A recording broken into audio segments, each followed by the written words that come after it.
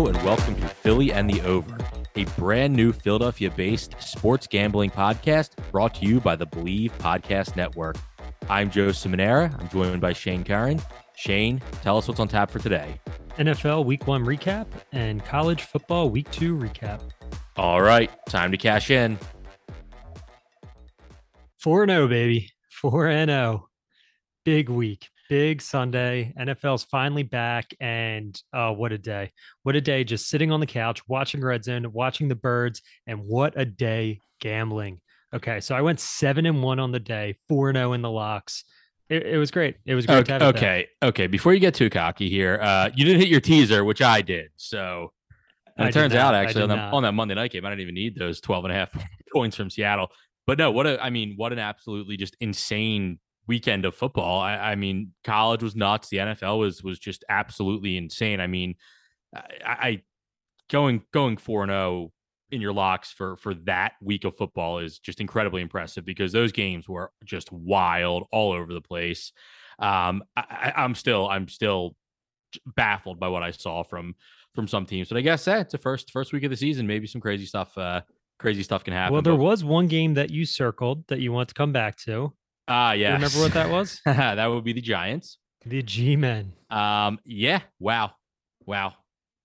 So, that was one of my strong plays. Take them at 5.5. They ended up winning outright. I give Brian Daboll so much credit in that situation. You just see like the new coaches across the league. When you're a new coach and the Giants have sucked for so long and he goes for 2 on that play and goes for the win, that just changes their whole culture right there. One play. Granted, if he doesn't get that, they're probably talking about how Daniel Jones should be benched, how Daboll isn't ready to be a head coach. Like the whole narrative of that entire franchise, at least for this season, changes completely based on that one play. And you know what? I think he made the right call. I really do. You look at that compared to the Houston game, right? Where it's 4th and 5 and you're at your own 50-yard line, 2 minutes left. And instead of trying to go for a win for a team that's supposed to only win 4.5 games, you punt it away. Yeah. I mean, what's that say about the team? It's, oh man. Yeah, I mean, it's why Lovie Smith has had like 75 jobs in the last 76 years. It's been head scratching how he keeps ending up as a head coach. But no, there were some very weird coaching maneuvers, even in last night's game, Seattle and Denver. I'm not sure what Denver's new coach Nathaniel Hackett was thinking at the end of that game, but happy for Geno Smith. He appears to be resurrected, although I don't know if that's going to continue the rest of the year, but yeah, it was a very bizarre week. And you got the impression that there were some weird, very just strange maneuverings that happened all throughout the league. And you kind of get the impression that, there was a lot of first year coaches or coaches in new spots. The one game that really jumps out to me was Washington and Jacksonville, which I took a terrible loss on thanks to Carson Wentz. It was like I'm watching that game and I'm thinking, okay, Jacksonville is atrociously bad. And then Carson Wentz starts throwing picks and you're like, there's the Carson Wentz I knew and loved. And then at the end of the game, he's hitting Jahan Dotson, like with his beautiful pass to kill me and win the game. So, I mean, that wasn't that nice of a pass, to be honest. Yeah, it was a pretty good catch. Jahan Dotson reached around really the quarterback. Yeah. I mean, if Carson Wentz can get the ball like near the receiver, that's pretty good for him. But are these the best receivers that he's had to play with between Dotson and McLaurin? McLaurin's definitely the best, right? I mean, he had Pittman last year 2 wide receiver. He had T.Y. Hilton, I think, last year for a little bit, but he's toward the end of his career. Yeah, it's not Hilton. Not that T.Y. Hilton. Yeah, I mean, it probably is. It probably is. Yeah, I think that's a fair point. And Jahan Dotson looked great. I mean, there was some weird. Like at the start of camp, it was like, okay, this guy's the next Jerry Rice. And then by the end of camp, it was like, we're not sure about him, but obviously he can play. 2 touchdowns that game. I had him on the bench in one fantasy league, but that's a whole other story.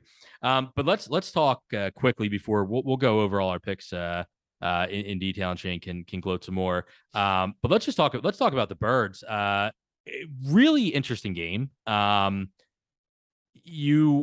thing that everyone's pointing out is you gave up way too many rushing yards, and you kind of let DeAndre Swift showcase his talents on week one there, and that game probably got a little too close for comfort, and you gave up 35 points to the Lions. But all that being said, you're working in a lot of new defensive starters, and your offense scored 38 points, and Devontae Smith and Quez Watkins combined for 0 catches for 0 yards. So there's some good, some bad. I mean, is that what you expected from week one from the Eagles though? Week one's always tough to judge. I think we should look back in about 4 weeks and see where the lines actually are, right? Because I think this is the best offensive line that the Eagles are going to play against this year, and they have a great running back behind it. So I'm not too surprised by that. I mean, I think everyone expected the Eagles defensive line to be pretty stout this year, but you go up against one of the best, and I'm not too surprised by that stat line. I think the one thing that really jumps out at me, I mean, listen, they put 38 points, they won. That's all that's really important. As we look at Hurts' development, what's his name? AJ Brown having 13 targets. That's a little concerning to me. I mean, he really showed up, and if he can do that every game and we win, that's great. But I think once we come to the playoffs and teams say, okay, Hurts is going to look at his first option. If it's not there, he's going to run the ball. That just doesn't seem like that's going to be long-term success. I think during the regular season we can see that way, but not in the playoffs. Yeah, and if there's a criticism of Jalen Hurts for me from that game, that would absolutely be it. And look, I am a huge proponent of you better be able to move. If you're not Tom Brady or Aaron Rodgers, you better be able to run when you're in the NFL. If you're a quarterback, to extend plays, keep drives going, and Hurts did that, but way too frequently. He's dropping back, looking for his first option, and then just running. At the first sight of a defensive back. And then you watch. Later on in the day, I'm watching next week's opponent and Kirk Cousins. And Kirk Cousins is a very serviceable NFL quarterback. You just watch the difference though, and he can't run like Hurts. I understand that's not part of his game, but just the patience of, okay, here comes a blitzer. I got to step up in the pocket and get this pass off. Got to keep my eyes downfield. Hurts just seemed to be taken off at the first sign of danger, and he can't do that. You just can't let that continue happening for a couple of reasons. One, he can get hurt the way he plays. Yeah, that's what I was thinking. He got hit a lot in the first quarter. He was getting, he got popped a few times. I think next week your offensive game plan is going to be a little bit different. I do think that other people will be getting involved, but hey, AJ Brown looked great with Hurts. They were in sync right away. I know that they have a long-standing friendship going back to, I guess, high school.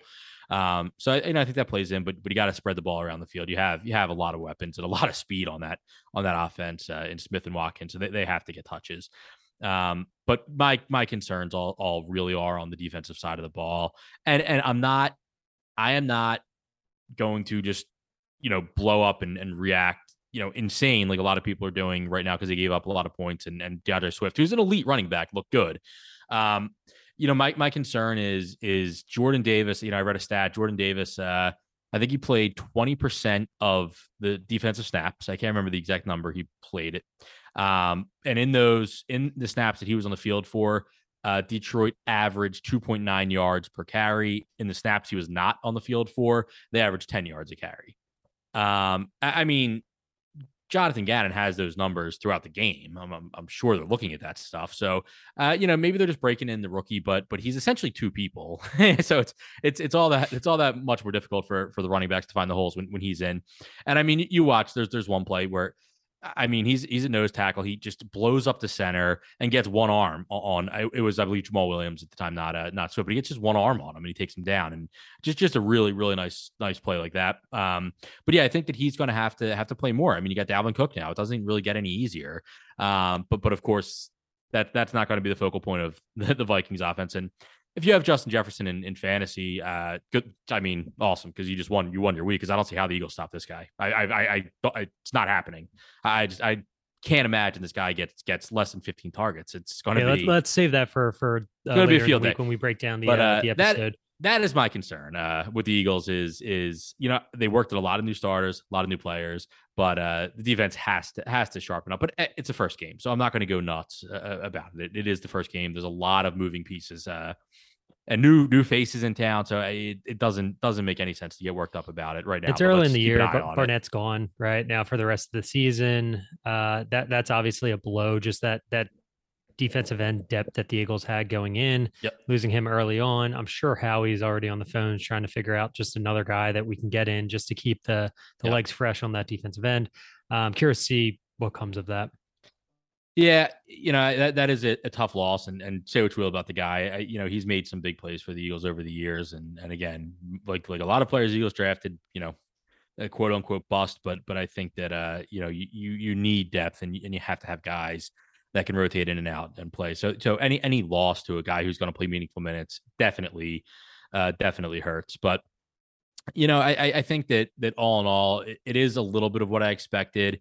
Like I said on a podcast earlier, I was very critical of Jonathan Gannon the past couple of years, just about it just didn't seem like these guys were positioned properly ever. It seemed like the offense was always a step ahead of them, and that's sort of what it felt like in this game. But again, there's a lot of new faces, and you can't put all the blame on him. So we'll we got to keep an eye on it. We got to see what happens. But at the end of the day, you want a game on the road in the NFL, and that's good no matter how you get it done. So 38-35 win for the Eagles. Moving on to Minnesota from Monday Night Football. Like Shane said, we'll cover that in an episode later this week and dive into that game as closely as we can. And hopefully Shane will bring some of his incredible prognostication into that one, like he had this week. And as Shane said at the top of the show, 4-0 for Shane this week. I went a gentleman's 1-3 in the NFL, but there were two very bad beats in there.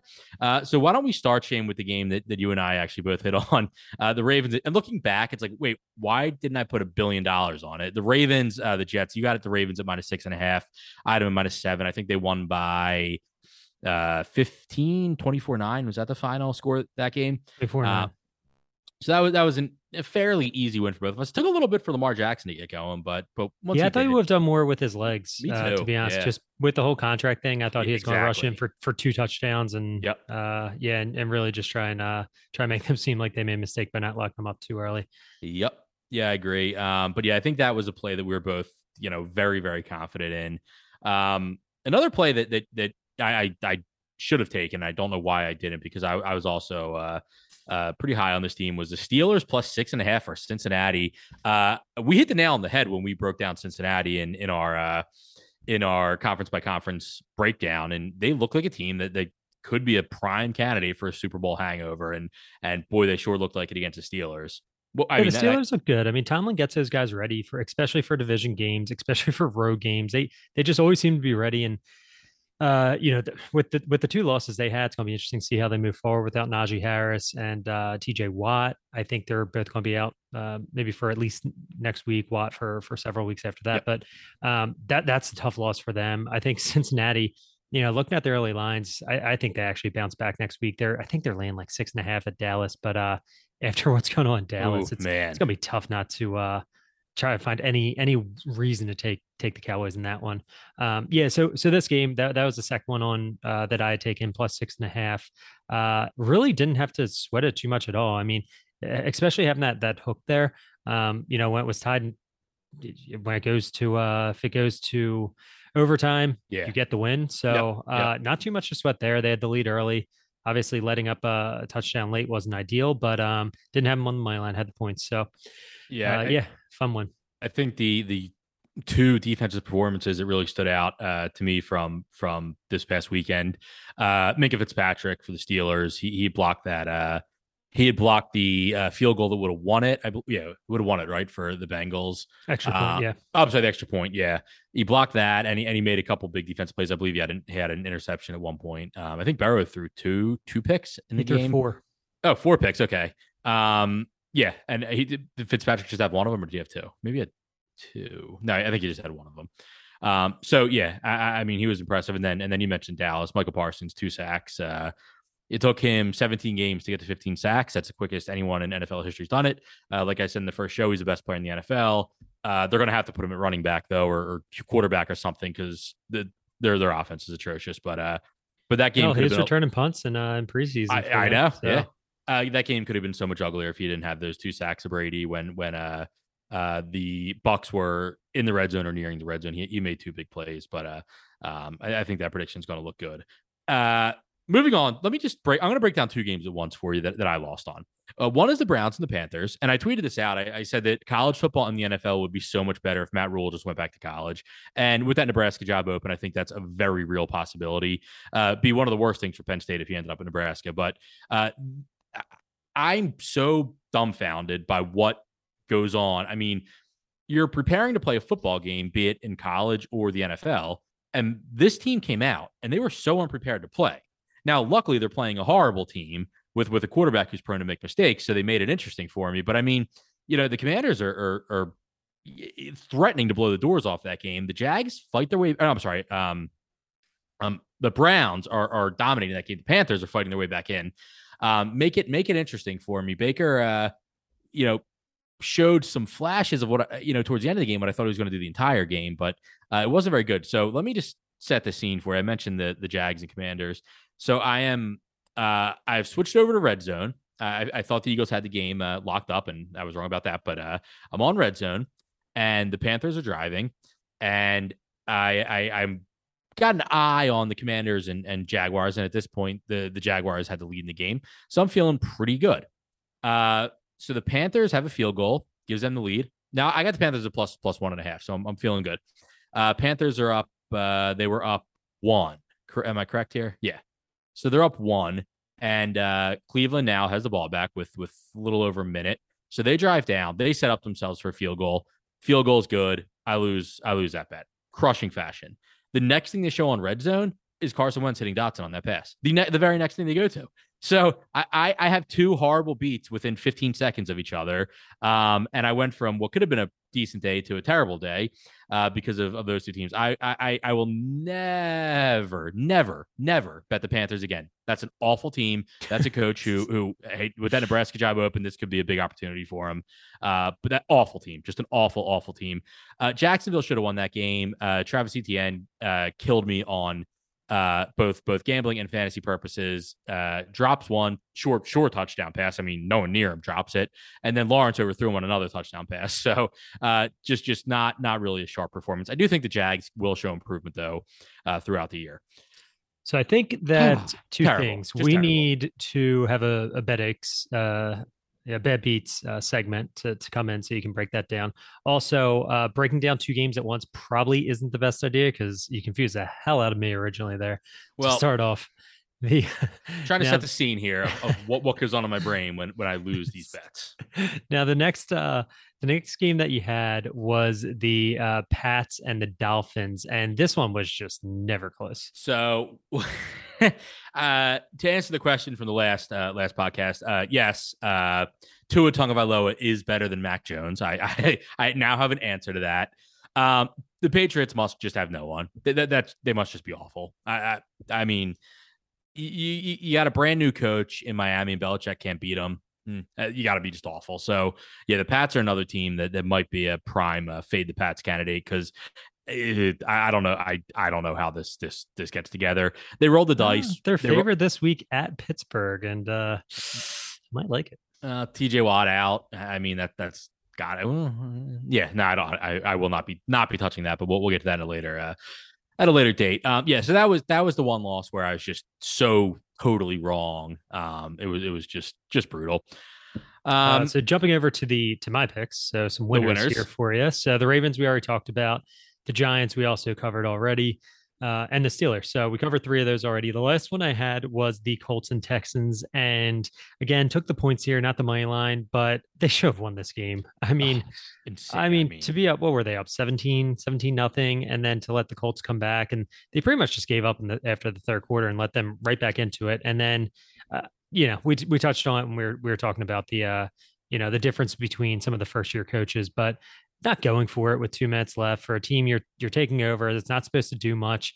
I mean, just disappointing. It's just it's draining, right? It's gonna be draining for those players. Do you think it's like you look back at the end of the season and you say, okay, I mean, you are going to lose the game though. Like you were going to tie or they win. Had the possibility to lose a game because is that like midfield. So they lose that and there's still 2 minutes left with Matt Ryan to get 20 yards. That's and true. then they have, what's his name? Is that where Rodrigo Blankenship, who just got cut because he missed that kick. Speaking of, I found out today that he actually has a rap song out that he released in 2018. Wow. Yeah, you should check it out. I'll send it to you. It's on SoundCloud. It is yeah, I was surprised. All right, so is he going to be able to just transition smoothly into a rap career from kicking, or I think he's probably going to become an accountant. He's got the glasses for it already anyway. Yeah, that was a very weird decision, and I almost just think it was, well, at the end of the day, a tie is going to look better at a loss when I'm trying to maintain my job if I'm Lovie. So it just I mean, but he's a first year coach. Like he probably has 2 years already, and I mean, what do you? I don't know. Okay, let's move on. All right. So the two teasers that we had, we both had the Ravens in a teaser. You took the Seahawks. They won outright. You had them at plus 12.5. Easy win for you. Never really had to sweat that. Crazy. And I had the Ravens paired up with the Niners, and I should have been paying a little bit closer attention to the weather. One of the reasons that you probably shouldn't bet too early in the week for something like a teaser. But yeah, that was not good. I mean, they barely even featured that on Red Zone because of how terrible the weather was. Yeah, but it was just a slot fest. Not much to take out of that game other than one of my losses on the week. Yeah, it was. I mean, I thought Trey Lance would have been better. Really, just looked a little bit lost. One out thing there. I did hear that apparently his college stadium is a dome. So, and he didn't really play too many games in college. So this guy's never played. Yeah, really had the elements. Any of the elements. Yeah. And it's something that I heard in like a news clip that was, just sort of in passing, like a comment that sort of jumped out to me. But I think that's a real opportunity for us to look at moving forward. Anytime there's some bad weather or he's playing in, a cold city, something like that, let's keep an eye on that and let's fade him in those situations. Yeah, no, absolutely. That was that was just a straight up monsoon. I mean, it's bad when the cameraman can't keep the lens clean. So there's just like raindrops, all over the camera lens, and they just can't do anything about it. That's always a bad sign. But yeah, that was nasty weather. So all in all, a great week one in the NFL for Shane, and a terrible week one in the NFL for me. But it was week one, and much like the players and coaches are still shaking off the preseason rust. So am I. But I'll be back. Also, I think moving forward, instead of doing 4, we should either do 3 or 5 because I don't like the possibility of having a tie in there and losing money. So I'd rather I'd almost rather go 2 and 3 than 2 and 2, at least in this segment. No, I agree. I do like a nice flat record, nice odd number. So yeah, I guess should we turn the page to college football? Turn back the page. So one more thing I want to just mention real quick, because we didn't get the chance to release our season awards or some of our season long prop bets. One of the things that I did going into last year was an experiment, and it came out of a comment that I heard on a podcast a few years ago regarding the fact that in Super Bowl, the prop bets hit at a 70% clip. So to me, I looked at that and I'm like, that's incredible. Now, do I bet the under for player props in the Super Bowl? Of course not. I'm not a psychopath. But I did run an experiment last year that I bet a very small amount of money on all the quarterback passing yard unders.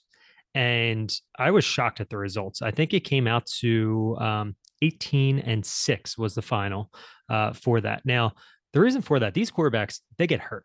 And I dug up some stats to figure out just how frequently these guys get hurt. And you think about week 1, right? So you lose Dak Prescott. That's probably going to go under if he misses 6 to 8 games. Who else? Mac Jones injured his back. That's something that we should keep an eye on. Yep. But I did look up. Let's see, what year is this? The past 2 years, 2021 and 2022. We'll start with 2021. I'm going to read to you some of the guys that made a start in the NFL last year. All right. We'll start from the bottom. Some of the guys that you probably aren't aware of, and it's pretty surprising. So Jake Fromm made a start last year for the Giants. Georgia great, Jake Fromm. Let's see how many colleges I can name where they played. Ian Book, Notre Dame, absolutely. Mike Glennon. Awful. Oh man, big neck, right? He's that guy. I can't remember who he played. Ryan Fitzpatrick, because he started the season for the Commanders. That was the easiest one of the whole year for me last year. A Harvard guy. Wait, Ryan Fitzpatrick. Oh yeah, that's right. He did. He started the first drive. Right. He broke his. I don't know. That's right. Yeah. Brandon Allen. No. Sean Mannion. Garrett Gilbert. Sean Mannion's been forever. Garrett Gilbert was like Oklahoma State or something. Nick Mullins. Oh man, he played for the Tim 49ers, Boyle. right? Uh, Nick Wow. Mullins played for the Browns last year. He Tim was Boyle for Iowa, I Detroit. believe. We're just naming different states and Yeah, colleges.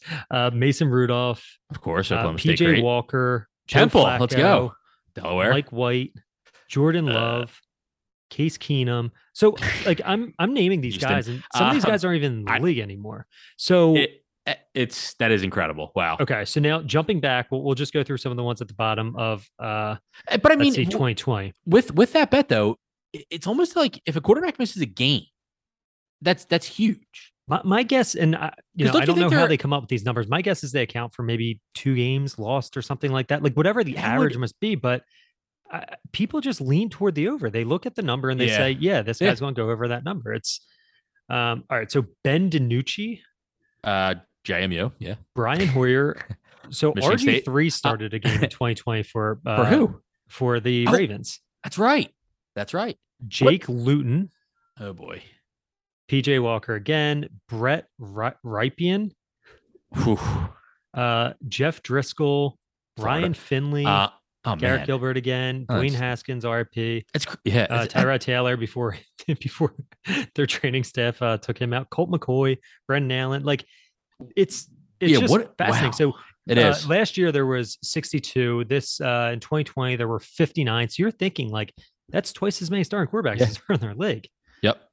Anyway, something if you can still get odds on that, it's something to look into. Take some of the season long unders. I've only done for quarterbacks, but look at the running backs. Those guys get injured more frequently than the quarterbacks do. Some of the wide receiver stats. I mean, guys just get injured and miss games. And when you do the season long bet, the negative is you're tying up your bankroll, but the positive is at the end of the year you get a lot of money back that you probably lost betting throughout the year. So it's a nice way to sort of have that set it and forget it, and by the end of the year collect on the NFL season. I like the strategy. Absolutely.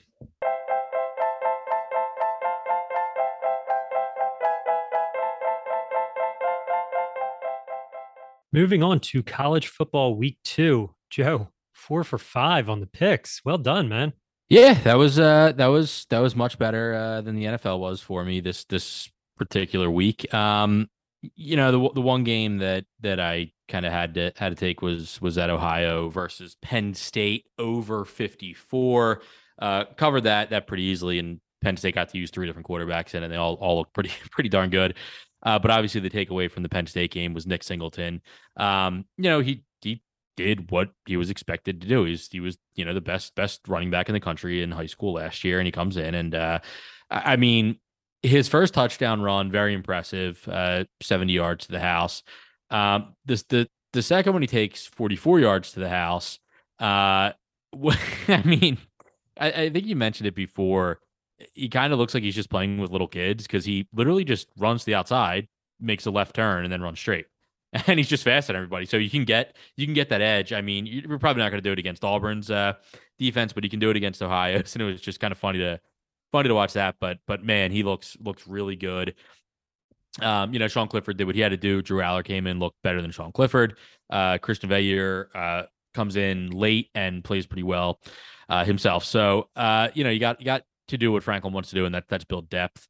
On the defensive side of the ball, I mean, Penn State is getting so lucky. And not necessarily lucky, but they're doing a really good job in the transfer portal 2 years in a row now. So last year they have Arnold Ebiketie, who transferred in from Temple and just was phenomenal as a defensive end. And then this year you get Chop Robinson in from Maryland, and he was James Franklin's defensive player of the game. He said in his press conference today. And Chop Robinson's just been great on the defensive side of the ball. He's really been a surprise, and that defense is going to be faced with a different set of challenges playing Auburn on Saturday afternoon. But you have to be pleased with what you saw, kind of a real good team effort on the defensive side of the ball, and really led by another transfer in Chop Robinson, who's been great. And the other just takeaway I'll mention is Barney Amore punting again, just another great job punting. And if you can You can have teams, not necessarily just a team like Ohio, but you can have any team. If you can do that against Auburn, you got them starting, inside their own 5-10 yard line. It really changes the way the defense can play, and it really changes the game. So I thought offense, defense, special teams, there was a lot of standouts. So many people got reps. Jaden Dotton looked really good at wide receiver. You had Amari Evans, a true freshman, playing wide receiver. He had a touchdown from Drew Aller. They did what I think they needed to do in this game, and that was just develop some depth, get guys some reps, and get away with a win, and more importantly, get us a cover. So that was that was a really nice game by Penn State. Any thoughts on that one? You nailed it. You nailed all the talking points. I think with Chop Robinson, we talked about this a little bit with Jordan Davis, where he's going to be the type of player, Jordan Davis, that being for, the defensive lineman for the Eagles. Yep. He can affect the game without having, filling up the box score. And just looking over the box score, I don't see Robinson listed at all. It doesn't look like he had a tackle or a sack, but he was in the backfield, especially early in the game, in the first quarter, in the first half. He was in the backfield just causing chaos. Yeah, he's constantly getting pressure. Yep. And that's the type you need to really set up some of your other guys to put up some numbers. So it is really good to see that. I think the Nick Singleton was incredible.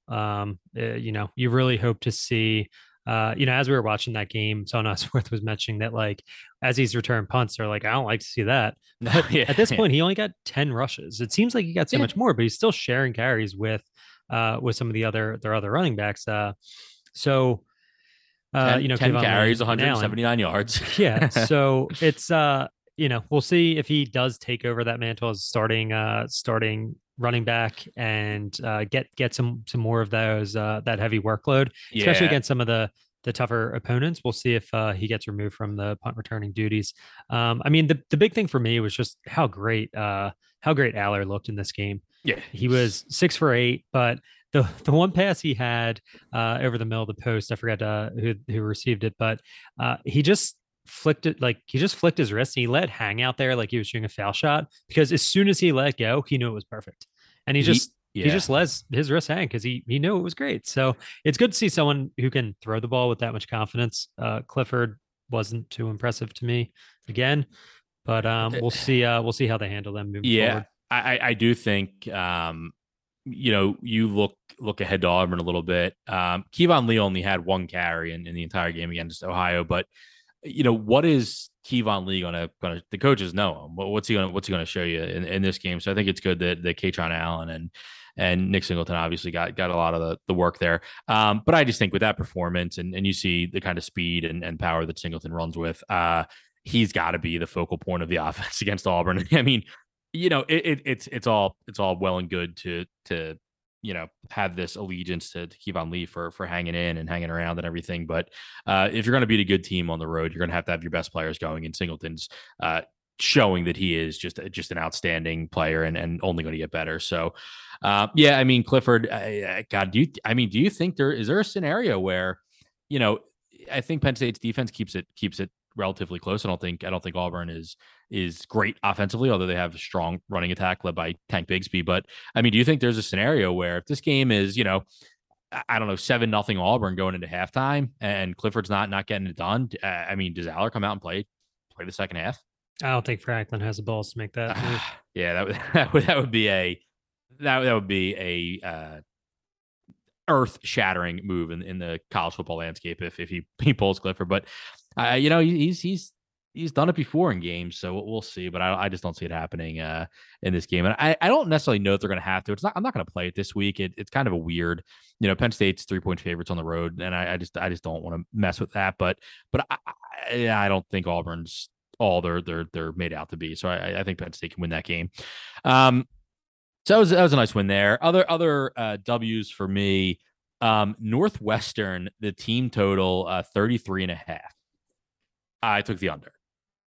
In what planet was Northwestern going to score 34 points in a football game?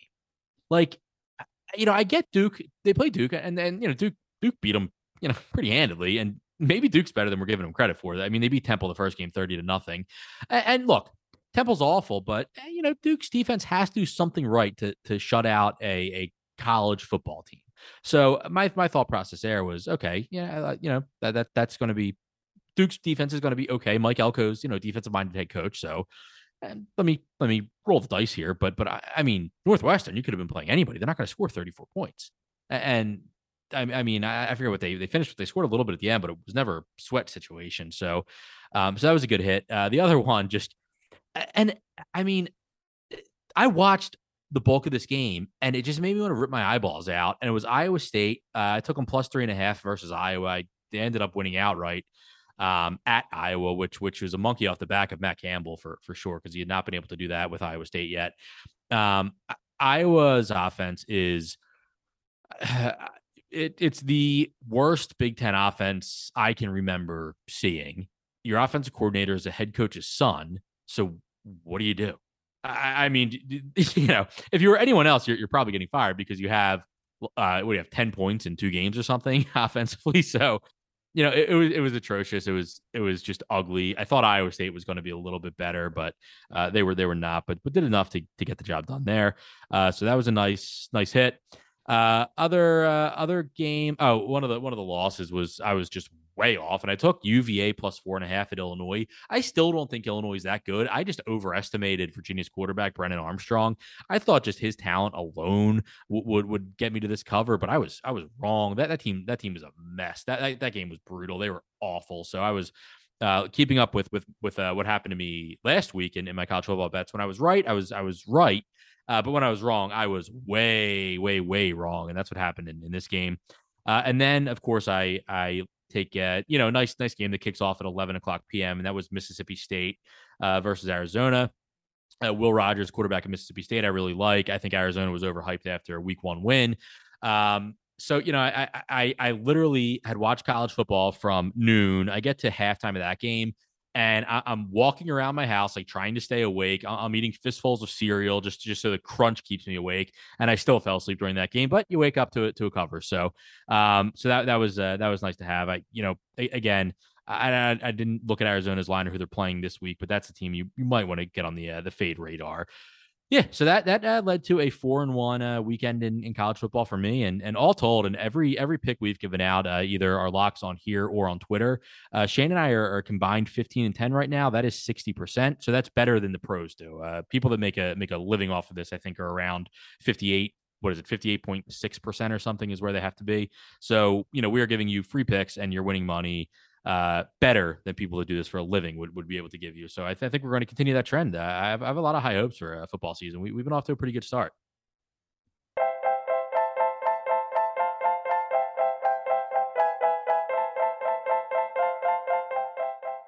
Let's keep that trend rolling, Joe. You have 5 locks in college football for this week.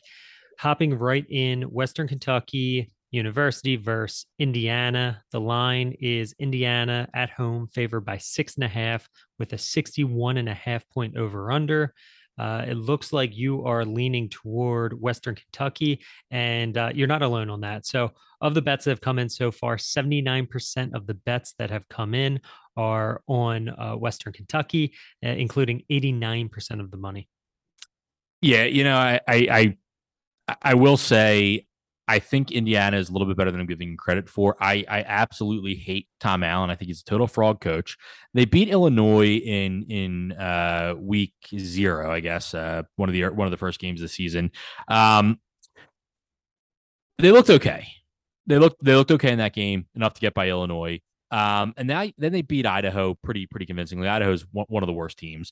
Now you get Western Kentucky, and I think that Western Kentucky, they're also 2-0 right now. Look, they lost a lot. They lose Bailey Zappi, who set 1 billion passing records, and they lose Mitchell Tinsley, who's now scoring touchdowns for Penn State. Western Kentucky though still can light it up, and I do not think that Indiana's defense is as good enough to cover that spread. So I think that Western Kentucky, they might not win the game outright, but that's why I'm taking the points. I do like them to win it outright. I'm not going to take that though. I think that Indiana is overhyped, and the defense is just not going to be good enough to run with Western Kentucky. Staying in the Big Ten, Nevada is playing at Iowa. This is an interesting one. Line is 23. Iowa favored by 23 points. Looks like you got the under at 41. It's down to 39 right now. It's so interesting to see that big of a spread with that low of an over under. Makes me think Nevada is not going to score at all in this game. My thought exactly. Nevada will not. Don't be fooled. Don't be fooled by Nevada's point totals in their first 3 games. They scored. I don't even know what the numbers are. They scored a ton of. I mean, they lost last week to a team called Incarnate Word, which I think they actually are a good FCS program, but I mean, come on. And they gave up 55 points to Incarnate Word, and I think they scored like 42 themselves or something. Do not be fooled by that. Incarnate Word and Iowa, a little bit different on the defensive side of the ball. I think I don't watch a ton of Incarnate Word football, but I would guess that. So Nevada's awful. I mean, they lost, and don't let the record fool you. Nothing. They lost so many players over the last year. They're going through a coaching change. They're not going to score. And Iowa certainly isn't scoring 41 points. There's just no way. Iowa couldn't score 41 points against a high school team. Honestly, that's just not what they're going to do. So they're going to win the game, Iowa. And like you said, that spread's huge. I think that the only reason I'm not taking Iowa, minus at 23, because I do not think that Nevada's going to score a single point.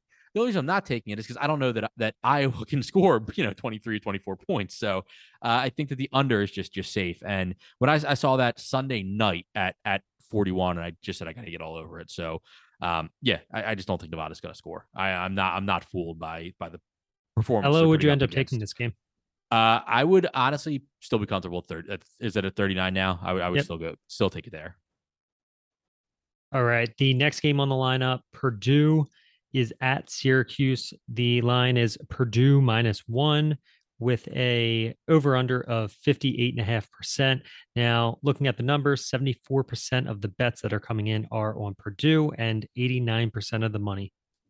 Yeah, I think that Syracuse looked fairly good. They had a big win against Louisville, who was just totally lost in week 1, and then they beat another team week 2 pretty impressively. I think that you still have to go back a little bit and think about how Syracuse has been just in the past. And of course, the past is the best predictor of the future. And I think that there's still a lot of weaknesses on the Syracuse team that have not been addressed. And I think they come to the forefront this week. And we saw Aiden O'Connell and what he could do, through the air against Penn State. And I just think that the Purdue passing attack is going to be way too much for Syracuse to handle, even at the Carrier Dome. So, I'm going to go with Purdue and -1 there.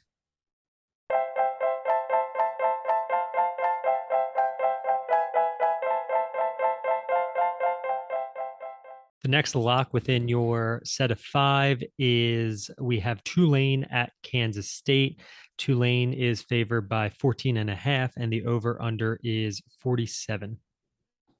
A lot of points for, a team in Kansas State who, look, I picked them to go over 6.5 wins this season. So I am higher on Kansas State than I think most people.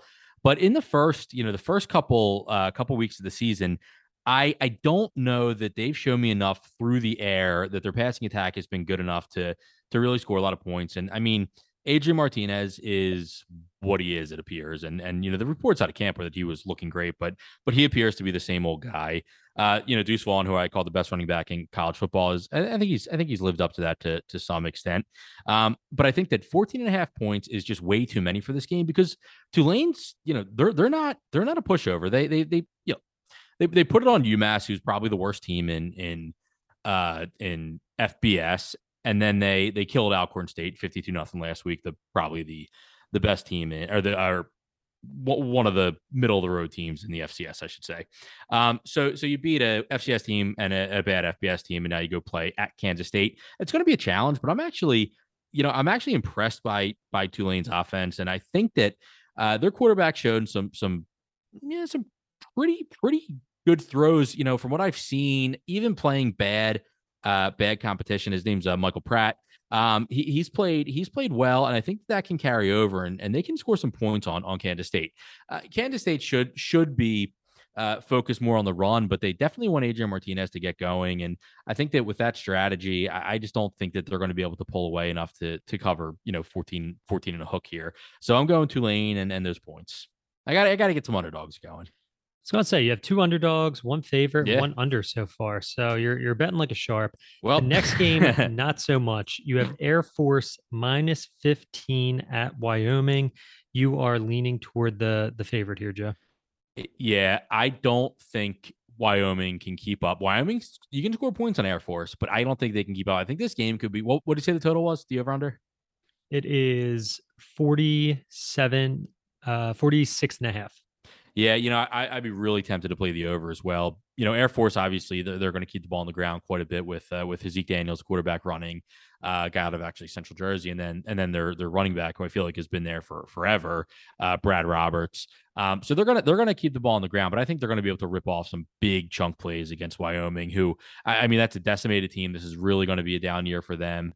So I have to go with Air Force, although I've been burned by Air Force probably more than any other college football team, and I think it's because I really like what their helmets look like. But this year I am big on Zeke Daniels, big on Brad Roberts, and way down on Wyoming. So when I saw, I think that line may have moved up a little bit. I'm not sure where it's at right now, but when I saw it at 15, I had to get all over it because I knew it would be trending the other way. So I'm very confident. Open at 16 and a half. So open at 16 and a half. Yep. So you have that. You have that Ugh. right. Yeah, so I think Air Force minus 16 and a half. Yeah. Yep.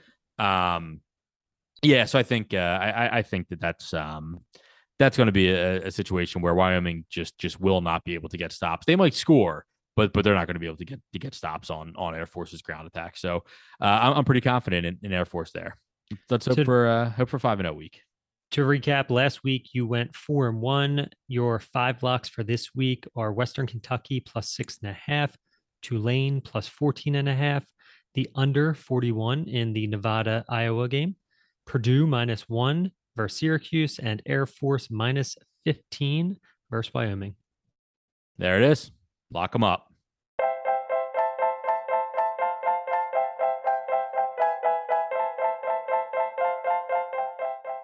For Joe Simonera, I'm Shane Curran. That's all for today's show. Thanks for listening. Tell your friends. Remember, rate, review, subscribe, and always bet on yourself.